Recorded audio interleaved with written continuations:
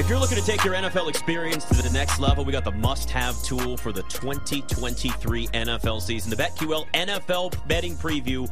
Unlock a world of sportsbook offers that will have you playing smarter, not harder, with over 10,000 in-depth game-by-game simulations at your fingertips. You're going to be equipped with unparalleled insights to make informed bets, whether you're a seasoned bettor or you're maybe just getting started. This is the guide and your ticket to maximizing success in the world of NFL betting. Don't miss out. Grab your copy now when you sign up for a premium subscription and get ready to conquer the odds. Guys, I'm trying to figure out this show that's been on TV in here. So we got some baseball right now. There's a replay of Packers-Bengals. Stars on Mars. Marshawn Lynch and Paul Pierce are on this show.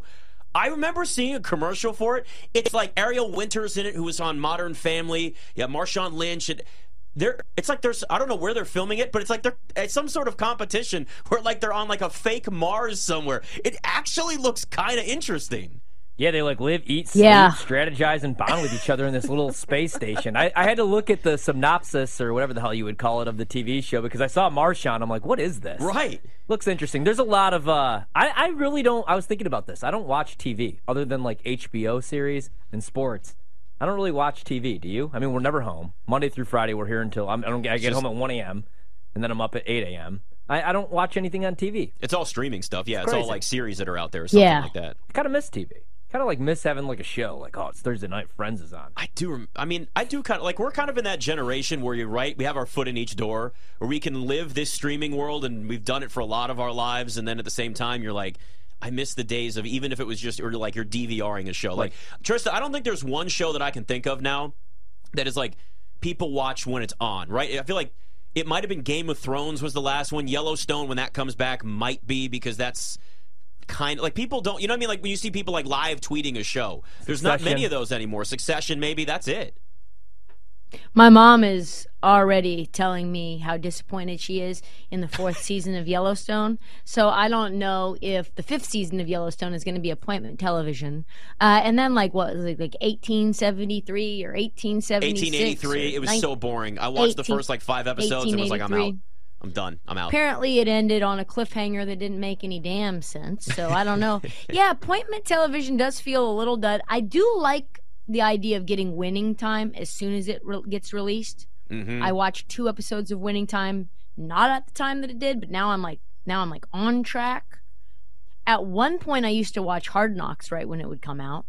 Yeah, I'm back there again. It doesn't happen anymore. Well, we can't now, but I watch it as soon as I get home, and I hate spoiler alerts. I've actually had to put that in my muted accounts. Hard Knocks is now. It's probably a smart idea to do that if you don't want to see what's going to happen. Have you watched the 2nd season of Winning Time? Because I haven't started that yet. I finished the 1st season when it was out, but watched the first 2 episodes last night. It is a really interesting time balance because they start in 84 and then they take you back to 1981 and just kind of how the chemistry devolves in the Lakers organization because Magic gets hurt and Kareem is kind of washed and there's a lot of like trade sort of floating stuff going on. Obviously, one of our brethren, a reporter, starts to shake the tree a little bit, cause some havoc. That's pretty much what's been going on. I know the Lakers hate the show.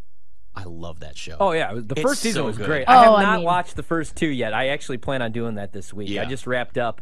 I watched The Bear twice, season 2, because it was so damn good. You went back and rewatched the 2nd season again? Yeah, because I watched like the last 3 without my wife, and I didn't tell her. I didn't have the heart to tell her that I did it without her. Oh, dude, that's a marriage violation. You can't do that. So then she was like, you know what? Man. Just rewatch the whole thing. These are short. There's only there's that one episode that's like 2 hours long. But man, what a great season, Chef.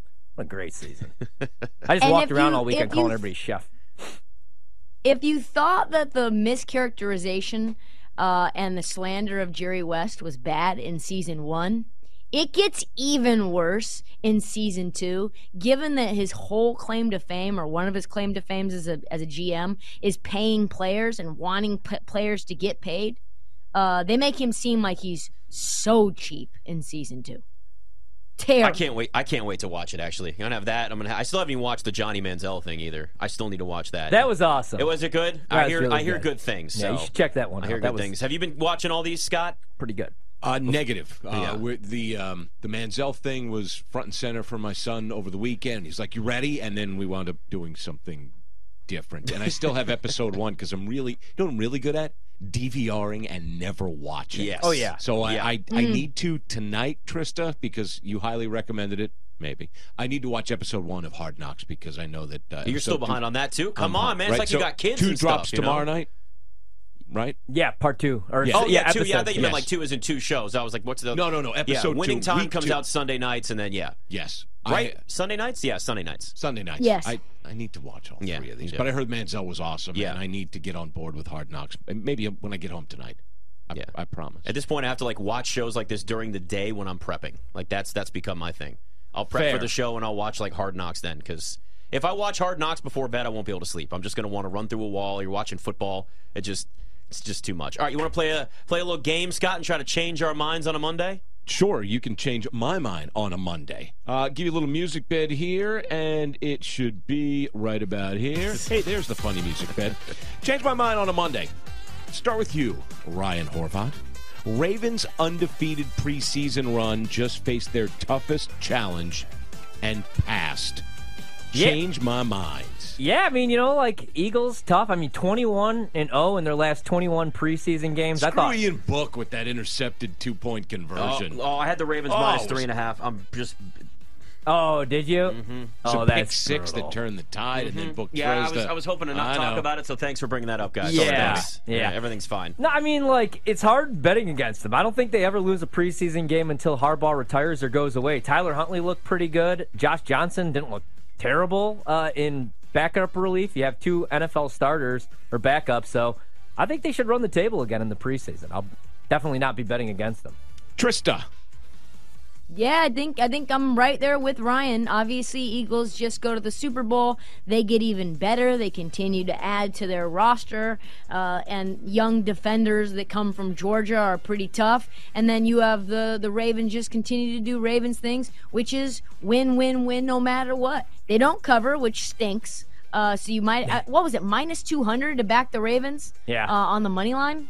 So, I mean, you're not winning money that way, considering that they don't cover. But listen, maybe put it in a little parlay, a preseason parlay, if you're a degenerate like we are. I did see somewhere that I think you could bet, and I think it was like plus 250 or something, the Ravens to go undefeated in the preseason is where it was before week 1. I'm not sure what you'll get offered for that, if that's even still going to be a thing. But you guys are forgetting one thing. Their second preseason game is the fighting Sam Howells and the Washington Commanders. Right, Sunday night, 8 o'clock in the East, It is a new culture. It's a new owner. The Ravens are probably still winning that game. I'm not going to go that far. Sam Howell looked good, though. 9 of 12, 77 yards. Not bad. Yeah, it's just the Ravens take this so much more seriously, it seems like, or it's just become like a culture thing. I don't know.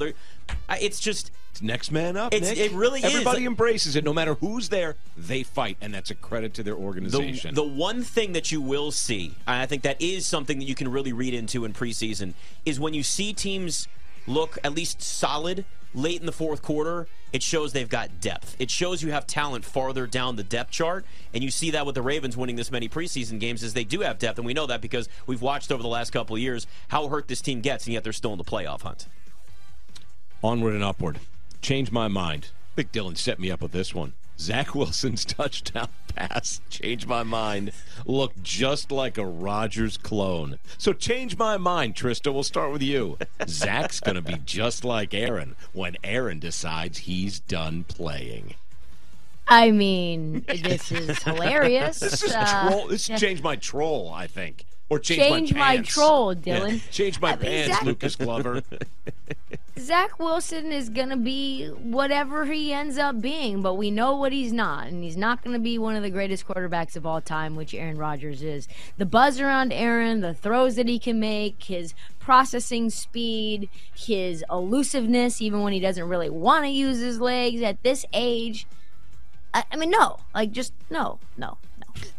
Yeah, I think Zach Wilson has more Jordan Rodgers than Aaron Rodgers in him, to be honest with you. Like, yeah, he looked all right. I mean, Nathaniel Hackett, Aaron Rodgers, whoever the hell's calling the plays, they were like, let's just keep everything really simple, dink and dunk, check downs, bubble screen passes. He didn't push the ball down the field.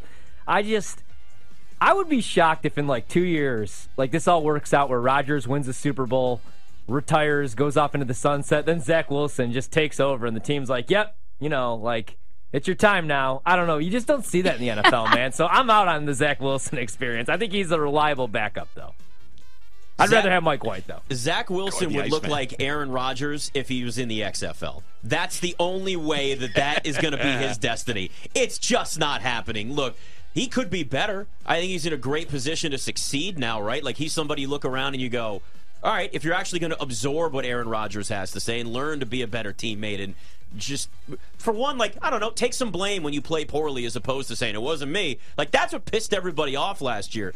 Look, this is laughable. This is clearly Dylan trolling coming up with this, and it's also a great troll job because it's 100% hilarious to even think about and even talk about right now.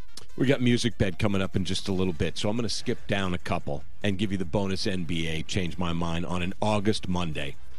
Change my mind, and Nick, we'll start with you. James Harden, and we heard this earlier from Jack Fritz. James Harden is handling things the way he needs to. And I heard an interview earlier today with, Matt from Hardwood Proxy Rye from Don't know. Oh, Matt. Hold on, Matt Moore. Thank you, Matt Moore with on You Better You Bet. Yeah, and he's like, maybe Harden needs to go scorched earth because this is what he does. As much as the people of Philly are angry about this, Nick, changed my mind. He's handling things the way he needs to right now. Here's why I'll say he needs to, because it's the only way to get his boss to listen. Like, this is the point now where it's, I took a pay cut for you, and now you've gone back on that deal. If they had an under-the-table handshake deal, then you know what? I'd be pissed off if I was him, too. And sometimes you have to shout from the mountaintops to get somebody to listen.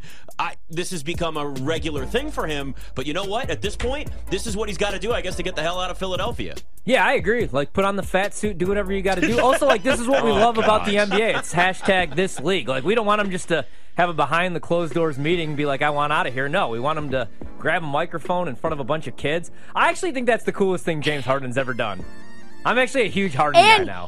And he went like this at the end and then just was like, just did like the hook 'em horns and then like cut it at the neck, like drop the mic moment for James Harden. He wanted a full mic drop. It's BetMGM tonight.